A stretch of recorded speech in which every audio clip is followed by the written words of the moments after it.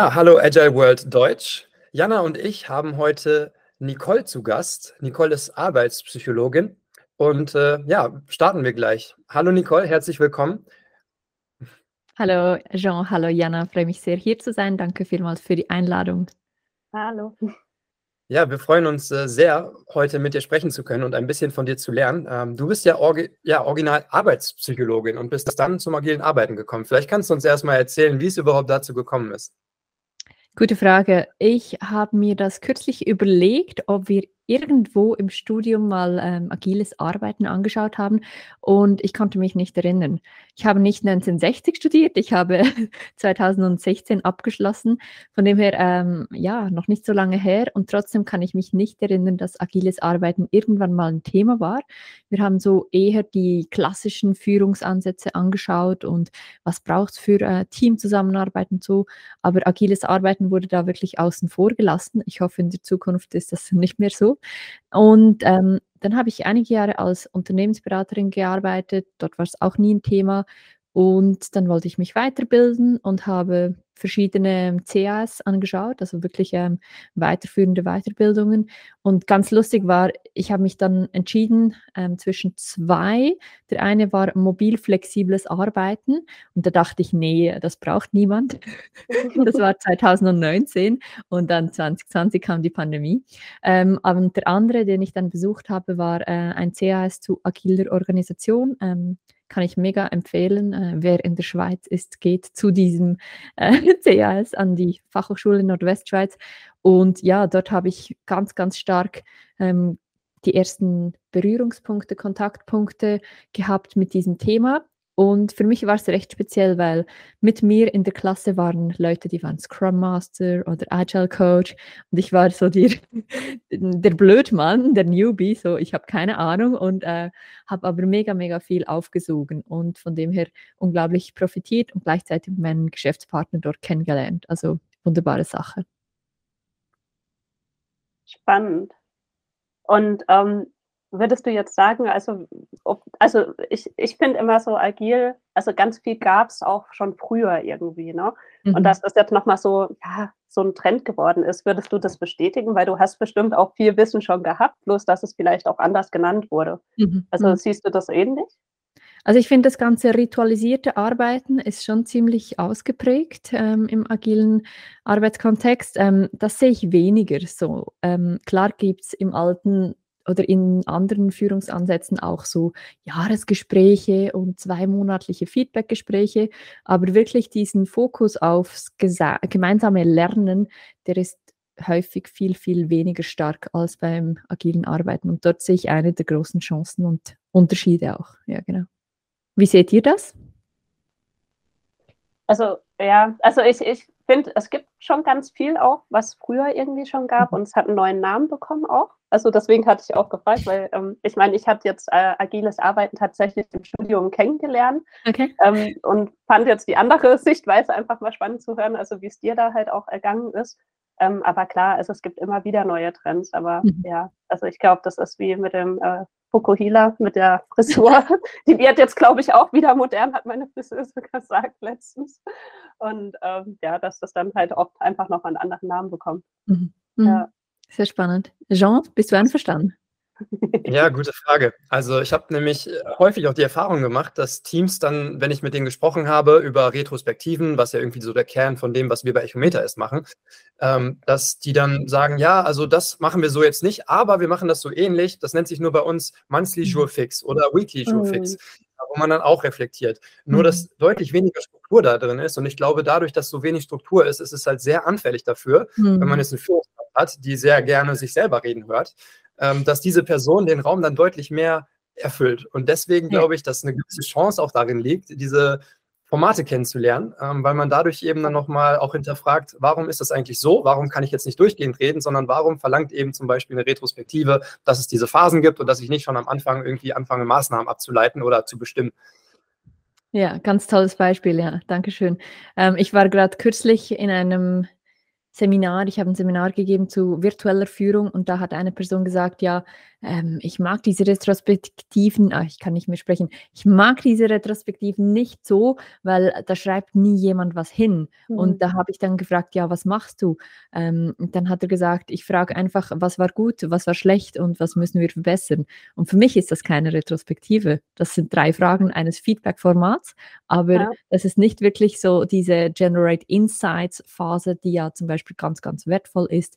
Die wurde einfach total übersprungen. Und für mich war es mega schön, am Ende zu sehen, wir haben dann Input gemacht zu Retrospektiven und der Mann, der hat dann wirklich erkannt, ich könnte das noch viel anders machen und die Leute sind vielleicht wirklich tatsächlich einfach gelangweilt durch meine Art und Weise, diese Pseudo-Retrospektiven zu machen. Ja, finde ich auch ein schönes Beispiel, dass du das sagst. Also mein Gefühl ist auch häufig, dass die Leute einfach ab einem gewissen Punkt halt von dem Format halt gelangweilt sind und finde auch durchaus, also, und ich sage das jetzt wirklich auch aus meinem Agile-Coach-Herz, dass man von diesem Format Retrospektiven auch mal abweichen darf und einfach halt mal was Neues halt bringen kann oder halt wirklich auch neue Formate halt die motivieren oder halt einen schönen Einstieg auch bieten und so ausprobieren darf, ja. Absolut. Und was ich mich immer wieder frage, wieso nutzen nicht alle Teams Retrospektiven, unabhängig davon, ob sie agil arbeiten oder nicht? Also ich sehe dort so viel Wert, ob man es dann wirklich immer alle 4 bis 6 Wochen mit dieser klaren Struktur macht oder nicht, das ist eine andere Frage, aber einfach so das Wissen und der Prozess miteinander hinzusetzen und sich diese Fragen zu stellen, Zeit zu nehmen für die Reflexion und vor allem auch am System zu arbeiten und nicht die ganze Zeit so das Operative im System, Hamsterradeln etc. Ja. Kennt ihr diese Gedanken auch? Auf jeden Fall. Ja, also, absolut. Schau, mach du. Ja, weil ich glaube, diese Abwechslung zu schaffen, das ist ja auch ein ganz großes Bedürfnis dann von den Scrum Mastern und Agile Coaches.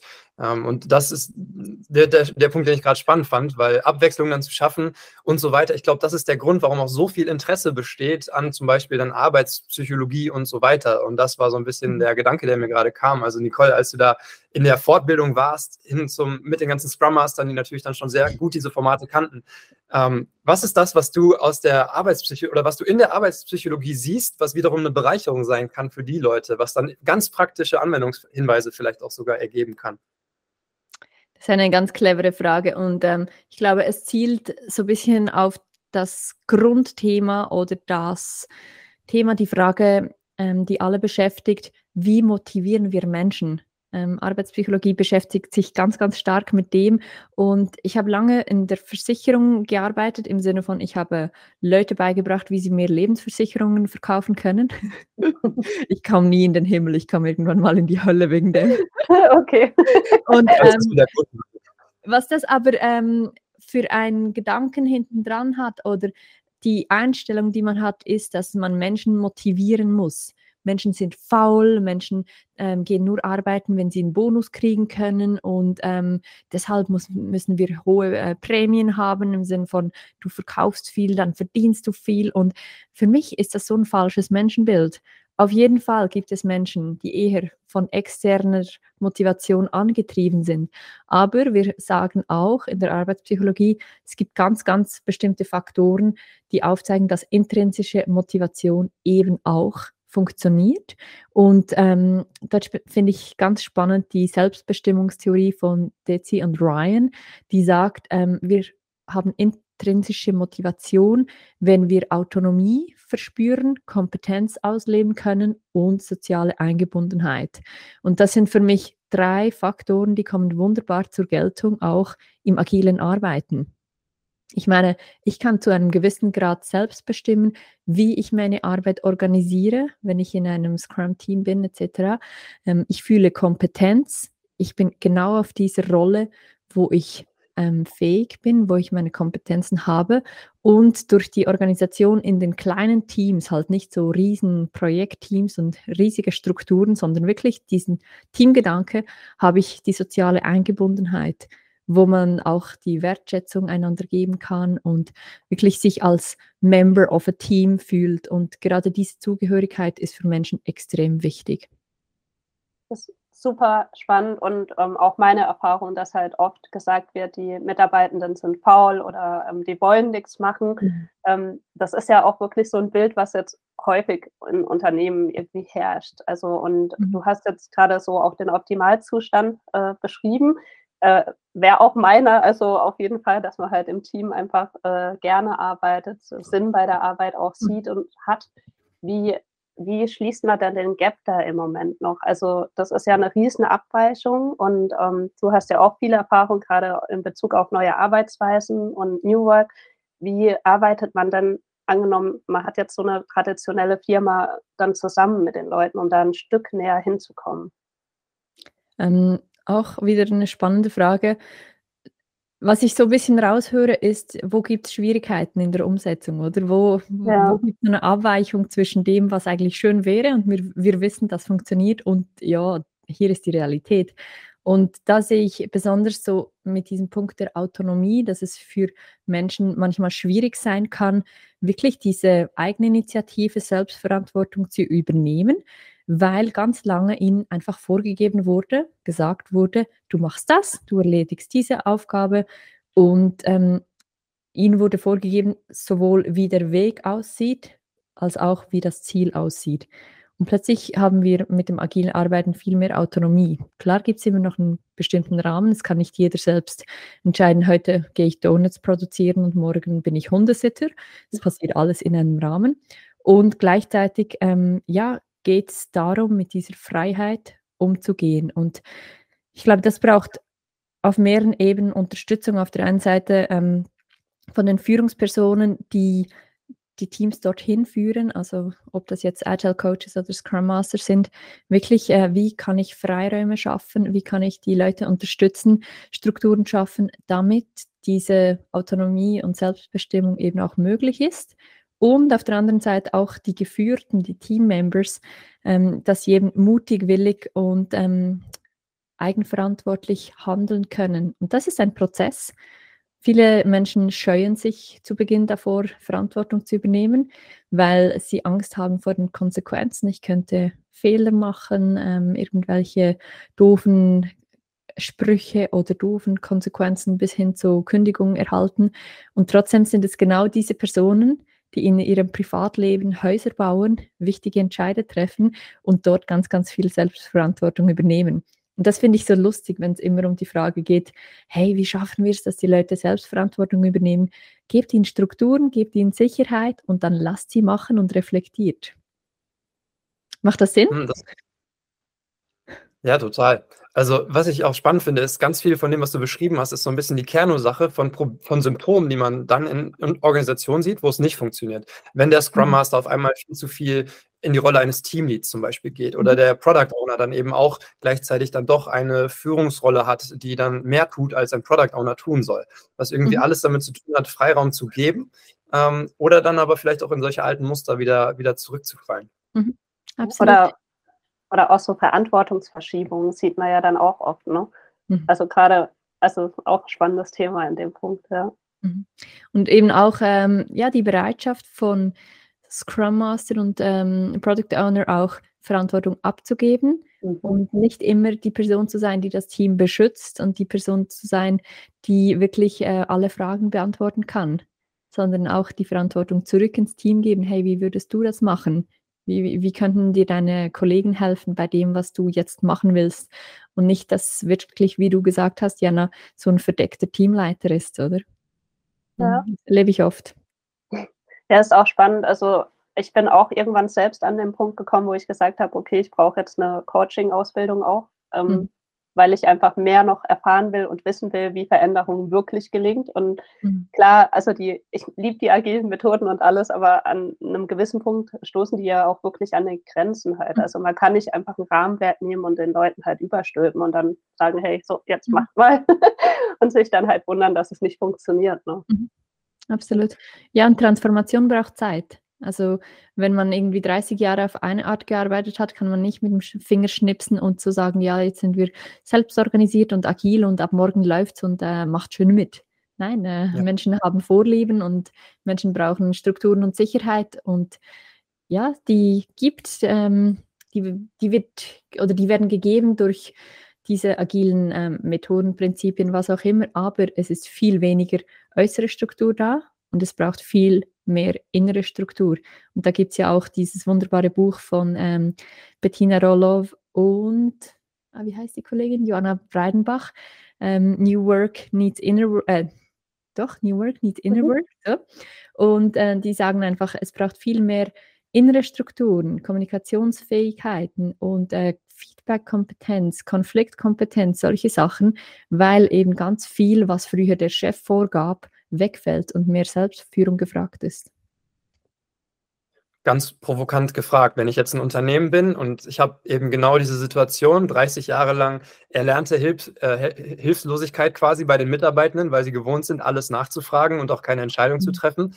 Macht es dann überhaupt Sinn, sich mit Scrum oder den Methoden auseinanderzusetzen, oder wärst du dann ein Fan davon zu sagen, im ersten Schritt müssen wir am Menschenbild arbeiten und an den ganzen weichen Faktoren, ganz unabhängig davon, in welcher Arbeitsmethodik die gerade stecken? Ich habe ein bisschen Mühe, das so generell zu beantworten. Ich glaube, es gibt nicht eine korrekte Antwort. Das ist wieder sehr abhängig davon, welches Unternehmen, welche Branche, welche Personen etc. Was ich denke, hinter all dem muss ganz klar sein, weshalb machen wir das? Häufig sehe ich das als das größte Problem, dass man transformiert und jetzt machen wir alle agil und Scrum und Safe und was auch immer. Und die Leute haben nicht gecheckt, weshalb. Oder? Für mich ist das wie der erste Schritt. Was wir da gerne machen, ist das Format der ich kann nicht mehr sprechen, das Format der Zukunftswerkstatt, wo man wirklich anschaut, wenn wir jetzt zurückschauen, was von dem war eigentlich gut. Wo man miteinander in einem Teamworkshop all die positiven Sachen sammelt, weil häufig haben die Menschen bei Transformation auch Angst, alles fällt weg und alles wird neu und das Alte, das hatte keinen Wert. Und der erste wichtige Schritt für mich ist immer zu sagen, hey, doch, was wir gemacht haben bisher, das hatte seinen Wert und lass uns auf all die Sachen schauen, die gut gegangen sind, die einen Wert haben, die wir gut können.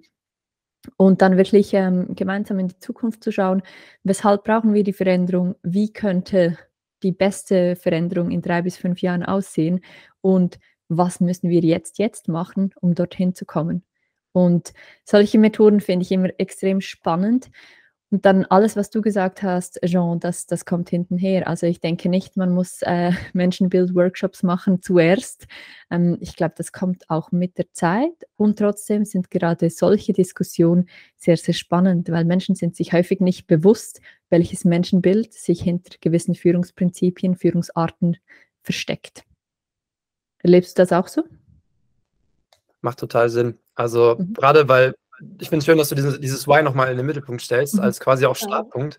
Weil ich glaube, wenn man diese Diskussion direkt sehr inklusiv führt und eben auch zeigt, hey, ich will von jedem hier auch Feedback haben und Input haben, und das ist eine gemeinsame Sache, die wir machen, dann ist das schon der erste Erfahrungswert, wo man sieht, oh, das ist vielleicht ein bisschen anders als früher. Und meine Meinung ist halt tatsächlich gewertschätzt und kann halt auch einen Unterschied machen. Das heißt, man pflanzt ein bisschen dieses neue Menschenbild, vielleicht auch Selbstverständnis, wie ich in meiner Rolle halt agieren kann, was dann natürlich super wichtig ist, wenn man dann später über Methoden und so weiter spricht. Absolut. Ich fand auch, was du auch schön gesagt hast, war noch mal wirklich dieses alte Wertschätzen. Also ich glaube, das ist ein richtig, richtig wirkungsvolles Tool oder auch Element, einfach nochmal zu gucken, hey Leute, es ist nicht alles schlecht. Lasst uns doch einfach auch nochmal so drauf gucken, was gut war in der Vergangenheit. Absolut, ja, unbedingt. Und häufig geht dieser Schritt vergessen, oder? Man ist mega begeistert von der neuen Transformation und wohin wollen wir und so. Und den Leuten gibt es nicht ein gutes Gefühl, sondern die fühlen sich dann ein bisschen veräppelt, ein bisschen zu verarscht. Sorry für den Ausdruck. Aber das ist so im Sinn von, okay, das, was ich die letzten 3 Jahre gemacht habe, die letzten 15 Jahre, das soll plötzlich keinen Wert mehr haben. Und ich finde auch gut, dass, was du erwähnt hast, Jean, mit dem Erleben dieser partizipativen Art schon die Leute auf die Reise mitnehmen. Und ich habe kürzlich einen Vortrag gehört von einem Professor von Zürich, ein Gregor, ich kenne seinen Nachnamen nicht mehr, der hat gesagt, Partizipation ist der größte Treiber von Sinnerleben. Also Menschen wollen ja mitmachen. Und jeder von uns hat Ideen und viele von uns haben einfach gelernt, dass die Ideen beim Arbeitsplatz nicht angehört werden. Das ist mega schade, weil Unternehmen, die brauchen Innovation, um fortzubestehen. Unsere Welt war nie schneller, komplexer, chaotischer als heute und wir brauchen die besten Ideen von Menschen. Stimmt. Um auch weiter zukunftsfähig zu sein. Absolut, ja. Ja. Was mich interessieren würde, ist, man hat, also vielleicht sind auch ein paar Zuhörer und Zuhörerinnen dabei, die nur in der Rolle als Teammitglied sind, also gar nicht jetzt verantwortlich dafür sind, eine Transformation zu treiben in dem Sinne. Aber was sind so Sachen, die man eben auch als Teammitglied machen kann, um diesen Prozess zu unterstützen? Weil man halt sagt, grundsätzlich glaube ich, dass hier viele Menschen sind, die wahrscheinlich auch anders arbeiten wollen, als wir es gerade tun. Ja, was kann man auch aus der Rolle als Individual Contributor sozusagen beitragen? Ich finde die Frage ein bisschen offen gestellt und ich erlaube mir eine offene Antwort. Ich glaube, am wichtigsten ist so ein offener Dialog und wirklich das Reinspüren, was brauche ich denn, um gute Arbeit zu leisten. Menschen sind extrem unterschiedlich darin, was ihnen wichtig ist bei der Arbeit. Die einen brauchen Autonomie, die anderen brauchen Sicherheit oder Fairness. Ich mag auch das SCARF-Modell von David Rock, der wirklich geschaut hat, wie ist unser Hirn aufgebaut und was sind dafür Needs, die wir haben. Und je nachdem, was erlebt wird beim Arbeitsplatz, werden diese bedroht oder eben belohnt. Und das Verhalten wird anders der Menschen. Und was ich glaube, ist wirklich das Hineinspüren, was stört mich denn beim jetzigen Arbeitgeber, bei der jetzigen Art zu arbeiten und wie schön könnte es sein? Also was kann ich mir vorstellen, was bräuchte ich eigentlich? Und da hilft es manchmal wirklich über den Tellerrand zu schauen. Wir Menschen sind Gewohnheitstiere, wir machen meist das, was wir kennen und trotzdem kann gerade ein Austausch mit anderen Menschen, mit Menschen, die außerhalb des eigenen Unternehmens, außerhalb der eigenen Branche arbeiten, sehr, sehr wertvoll sein. Wie ist dann da deine Erfahrung? Also, du hast gerade auch gesagt, also Menschen sind sehr individuell oder, haben unterschiedliche Bedürfnisse. Wenn man so in einen offenen Dialog halt geht, dann kommen ja die unterschiedlichsten Perspektiven auch zusammen. Also, wie ist da deine Erfahrung? Ist das dann leicht, dass man sich so auf ein Zukunftsbild irgendwann einigt oder, dauert das dann auch relativ lange oder also, was sagst und denkst du dazu? Ich denke, das kann man wieder nicht generell sagen. Das ist abhängig auch von der individuellen Offenheit von Menschen. Wenn ich eine Person bin, die auf der Suche ist nach unterschiedlichen Ansätzen und unterschiedlichen Lösungen, dann wird mir dieser Prozess viel mehr Freude bereiten, als wenn ich eigentlich überzeugt bin, ja, es gibt nur diesen einen Weg und der muss jetzt klappen. Und von dem her Ja. finde ich das auch sehr personenabhängig. Und was wir wissen, ist, dass die Offenheit für neue Erfahrungen, das ist so einer der Big Five Personality Factors, die Offenheit für neue Erfahrungen, die nimmt ab im Alter. Also wir wissen, Menschen können lernen bis ins hohe Alter und trotzdem, ja, es ist für ältere Menschen unter Umständen schwieriger, sich auf Neues einzulassen. Und genau das erleben wir ja oft, auch wenn wir unterwegs sind als Agile Coach. Die Jungen, die wollen mitziehen. Einige ältere Personen möchten sicher auch mitziehen, aber es kann schwierig sein, sich von Gewohnheiten zu lösen und eben wirklich Neues auszuprobieren. Ja. Und diese Person muss man unterstützen, oder? Da muss man nicht sagen, ja, du machst jetzt wieder Widerstand, sondern wirklich hinhören und fragen, was brauchst du und wovor hast du Angst und was befürchtest du? Und häufig wird genau dieser Dialog, werden diese Fragen nicht gestellt. Ja. Also, so die Unterschiede zwischen den Generationen auch, auflösen oder die Konflikte teilweise ja auch wirklich, ne? Und ich muss auch sagen, also, ich weiß nicht, ob's euch auch manchmal so geht. Also, selbst ich bin manchmal überfordert mit: „Jetzt ist da schon wieder 'ne neue App, jetzt ist hier schon wieder 'n neues Tool." Und kann mir das durchaus vorstellen, dass das für grade ältere Personen, die halt nicht mit den ganzen Medien und, Technologien aufgewachsen sind, extrem schwierig ist. Also, ich habe da immer 'n großen Respekt. Also, das geht's euch auch so, dass ihr da ja. Ja, absolut. Also man merkt einfach, dass die Geschwindigkeit des Wandels ist jetzt nicht irgendwie auf einem Plateau, wo es so bleibt, sondern gerade jetzt mit ja, AI und Co. Gerade wir als Startup sind natürlich auch in der Position, dass wir durchaus mehr die Anforderungen spüren, dass die Leute sagen, ihr müsst halt auch dann die Antworten haben, wie wir das jetzt nutzen können. Und etablierte Unternehmen vielleicht nicht ganz so stark, aber gerade in dem Kontext natürlich merkt man schon sehr, dass ja, die Erwartungshaltung sicherlich da ist und man dann als Team natürlich auch Arbeitsweisen haben muss, in denen man in der Lage ist, darauf einzugehen, wenn solche Chancen dann entstehen am Ende. Mhm. Und deswegen finde ich diese Frage, Nicole, du hast es nämlich gesagt, was sind die Bedürfnisse, was brauchst du, um gute Arbeit zu leisten? Das ist halt, glaube ich, das hilft wahrscheinlich in diese Richtung Inner Work, weil was passiert, wenn ich jetzt ein Team quasi sage, wir machen jetzt Scrum und dann haben sie eine Retrospektive und noch nie wurde irgendwann jemand gefragt, was brauchst du eigentlich, um gute Arbeit zu machen? Und dann hast du halt diesen Rahmen. Dann ist natürlich ein sehr, komischer Moment erstmal, weil alle auf einmal sich zum ersten Mal in ihrer Arbeitswelt vielleicht fragen, was würde ich eigentlich brauchen?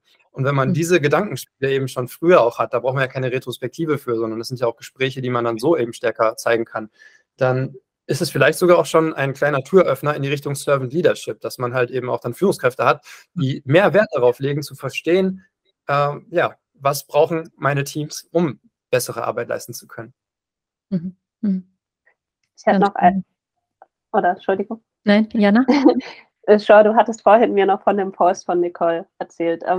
Also ganz spannend auch, Nicole auf LinkedIn zu folgen. Also es ist wirklich interessanter Content. Ich weiß auch, ich habe den Post auch gelesen, aber ich krieg's nicht mehr zusammen. Aber es ging in die Richtung, du hörst auf zu coachen. Magst du es nochmal sagen, Joe? Ja, genau. Ich glaube, also der Post war super, super viral gegangen und liegt an der relativ provokanten Aussage, ich habe es leider nicht genau vor mir, aber wo es darum ging, in manchen Situationen, da werde ich nicht mehr coachen, weil bestimmte Rahmenparameter nicht da sind, die nichts jetzt mit Coaching so zu tun haben. Nicole, wahrscheinlich erinnerst du dich genau, was dich da getrieben hat. Yes, das waren 2 konkrete Situationen.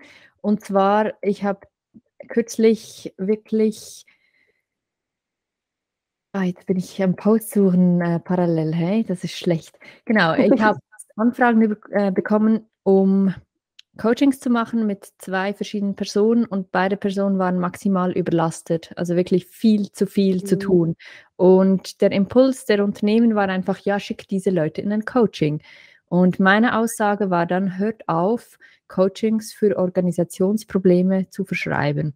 Also im Sinn von, da ist fehlende Struktur, da gibt es zu viele Meetings, zu viele Hierarchie, zu lange Entscheidungswege. Und was macht man? Man doktert an den Menschen herum. Und das stört mich. Und was spannend war, das hat wirklich extrem viel ausgelöst. Es waren 2,4 Millionen Views so far und still going. Und die Leute haben sehr unterschiedlich reagiert. Also ganz, ganz viele Menschen haben gesagt, du hast mir aus der Seele gesprochen. Das ist exakt so. Man probiert, was an den Menschen zu verändern, weil es scheinbar einfacher ist, an ihnen etwas rumzudoktern, anstatt Organisationsstrukturen zu verändern. Und andere, vor allem Coaches, haben sich gewehrt im Sinn von, ja, Nicole, du lässt ja die Leute im Stich und man kann immer was machen und überhaupt. Und meine Aussage war gar nicht, Coaching nützt nichts. Ja. Ich selbst Coach, ich habe Coaching-Kunden, ich mache das sehr gerne und gleichzeitig, wenn es das falsche Instrument ist, dann nützt es nichts. Also ich kann es nicht mit meinem Gewissen vereinbaren, dass ich jemandem irgendwie Tools und Techniken beibringe und gleichzeitig am nächsten Morgen hat diese Person wieder 400 E-Mails im Posteingang. Und dann nützt ein Positive Mindset und all das Mögliche einfach nichts, wenn du 400 E-Mails hast im Posteingang. Ja, ich hatte so die Unterscheidung zwischen, wann ist Coaching angezeigt und wann eben nicht. Wann muss man mehr machen als Unternehmen, als wirklich an Menschen herumzudoktern. Und da gilt es eben wirklich hinzuschauen, Strukturen zu verändern, Hierarchien abzuflachen, Regeln einzuführen, Regeln aufzulösen etc. Jana, bitte. Nee, ist total spannend. Also ich habe gerade gestern oder vorgestern einen Podcast zu Selbstorganisation gehört und da wurde auch genau das thematisiert, dass quasi oft halt schnell gesagt wird, auch der Mensch an sich ist schuld, also sein Mindset muss verändert werden. Dabei hat es halt wirklich organisationale Herausforderungen und Strukturen oder Sonstiges müsste halt angepasst werden. Also super spannend. Was mich noch interessieren würde, also begegnet dir das oft im Berufskontext, dass quasi dir auffällt, hey, da sind Leute überfordert oder so, jetzt auch im Kontext mit agilem Arbeiten, weil das ist sowas, was ich halt auch oft höre, dass Menschen einfach, ja, überfordert sind mit der Arbeitsweise. Ja, das spüre ich schon auch. Auf der einen Seite gibt es diese Phase, wo das eingeführt wird, das agile Arbeiten, und das wirklich mega anstrengend ist für die Menschen, weil viele Veränderungen auf sie zukommen und Unklarheiten. Wie machen wir das? Und wer ist denn mein Chef? Und wer organisiert dann Geburtstage, wenn es keinen Teamleiter mehr gibt, etc. Wirklich konkrete Fragen von Teams. Und auf der anderen Seite ist dieser Rhythmus mit den Iterationen, alle 4 bis 6 Wochen eine neue Iteration, der ist extrem fordernd für die Menschen.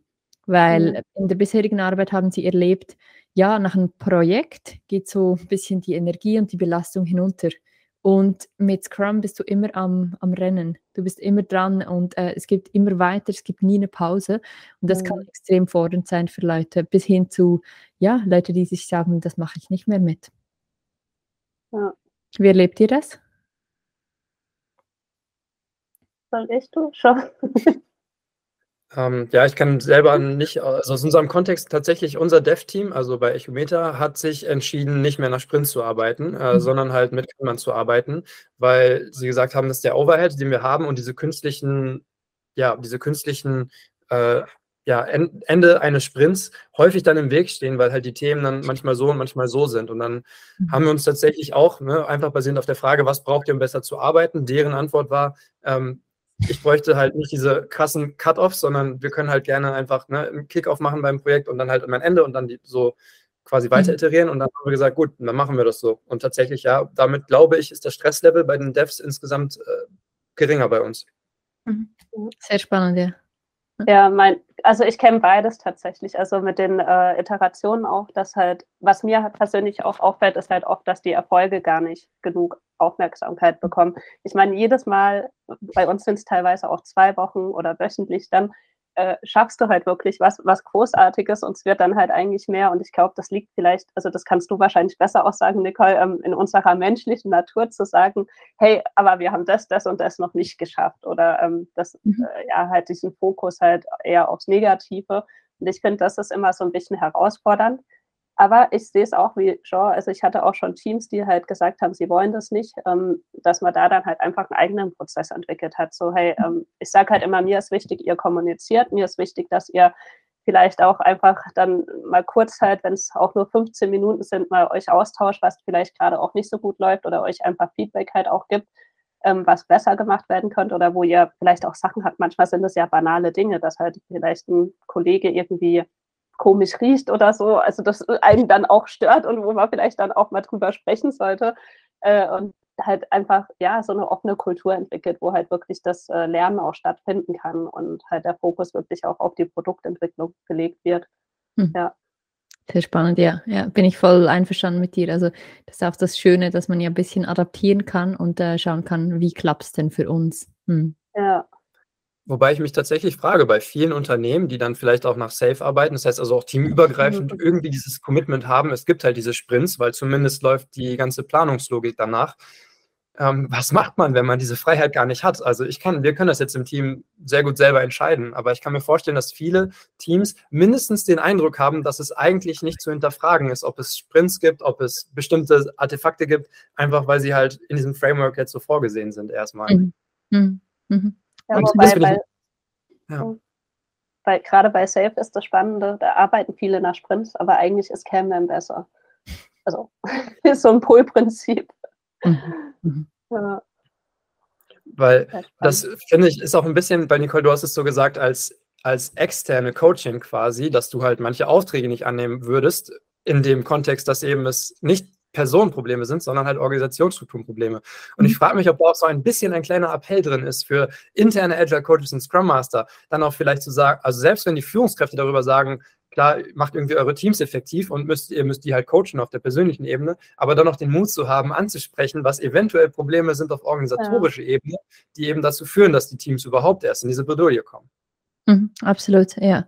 Und das ist ein sehr wichtiger Punkt, den du ansprichst, Jean, und das ist auch die Größe und der Mut, der diese Personen haben müssen, wirklich das auch auf den Tisch zu bringen und zu sagen, das ist das, was ich beobachte. Das ist nicht eine Wertung, sondern das geht im Moment ab. Und lass uns darüber sprechen, lass uns Lösungen finden. Was sind denn so 3 Sachen, die du dir mehr für die agile Welt noch wünschen würdest? vielleicht gerade auch auf den Kontext Agile Coaches und Scrum Master, also was die vielleicht noch mehr machen sollten? Gute Frage, darauf war ich jetzt nicht vorbereitet. Dankeschön, Jana. Alles gut, also wenn du nichts hast, ist auch gut. Dann. Nee, Aber ich dachte, das ist spannend. Ich denke, es ist eine gute Frage. Auf der einen Seite, das kommt so ein bisschen von meiner Prägung als Arbeitspsychologin, wirklich den Mensch in den Fokus zu stellen und zu schauen, was braucht diese spezifische Person, damit sie mit dieser Arbeitsweise besser klarkommt. Und dann auch miteinander zu schauen, haben wir die richtigen Personen auf den richtigen Rollen? Es gibt Menschen, die sind heute Scrum Master, die sollten vielleicht nicht Scrum Master sein. Es gibt Leute, die jetzt in Development Teams sind, die kommen nicht klar, wie wir vorhin besprochen haben. Also das Erste wirklich so zu schauen, dass die Menschlichkeit im Fokus ist. Das Zweite, dass die richtigen Personen in den richtigen Rollen sind. Und das Dritte, dass man die Leute eben nicht überfährt mit der Geschwindigkeit. Also nicht irgendwie sagt, ja, und in 3 Monaten muss diese Transformation vorbei sein und alle müssen so arbeiten und niemand hat sich zu wehren. Doch, Widerstand ist menschlich und Widerstand kommt ja auch, wenn mir etwas wichtig ist, wenn ich mich wirklich persönlich investiere. Wenn es mir nicht wichtig ist, habe ich keinen Widerstand. Von dem her auch Widerstände ernst nehmen, zu fragen, wovor hast du Angst, was macht dir Mühe, etc. Wirklich diese Soft-Faktoren viel, viel mehr in den Fokus zu stellen, als nur jetzt eine neue Methode zu nehmen und über alle drüber zu stülpen. Ja, ich glaube, das ist ein super schönes Schlusswort, weil es ja im Endeffekt, du sagst es schon, es geht gar nicht darum, die Transformation jetzt in einem gewissen Zeitplan abzuarbeiten, sondern was man ja eigentlich sogar will mit agilen Arbeitsweisen, ist sowas wie eine nachhaltige Wandlungsgeschwindigkeit. Also gar nicht jetzt die Transformation super schnell zu machen, muss das Ziel sein, sondern eigentlich muss das Ziel sein, danach eine Organisation zu haben, die halt organisch in der Lage ist, Wandel auch aufrechtzuerhalten quasi. Wunderbar gesagt, genau. Ja, wirklich dieses organisationale Lernen, von dem her auch der Fokus auf Retrospektiven und Reviews, wirklich diese Rituale nicht zu überspringen, sondern den Wert dieser Rituale für das organisationale Lernen und für die Adaptation an den Wandel hinzukriegen. Wunderbar. Ja, super. Nicole, super, vielen Dank. Ich hoffe, da war für alle Hörerinnen und Hörer ein bisschen was dabei an Denkanstößen aus der Arbeitspsychologie, vielleicht nochmal das ein oder andere Modell, was wir sicherlich dann auch nochmal in den Shownotes verlinken können. Ich habe auf jeden Fall viele Impulse mitnehmen können und deswegen viele, viele liebe Grüße an dich, Nicole. Dankeschön für die Einladung, ja. Danke für die Interviews. Danke für die Einladung. Ich finde es auch super spannend, auch deine Punkte, die du genannt hast. Ich mag das total, dass du den Mensch in den Fokus stellst. Ich glaube, das wird auch immer wichtiger, wenn die Leute irgendwie noch Fragen an dich haben sollten. Wo kontaktieren die dich am besten? Am besten über LinkedIn, Nicole-Anina-Kopp. Vielleicht könnt ihr das auch in die Shownotes stellen und dann gehen wir gerne in Kontakt. Ja, Dankeschön. Cool.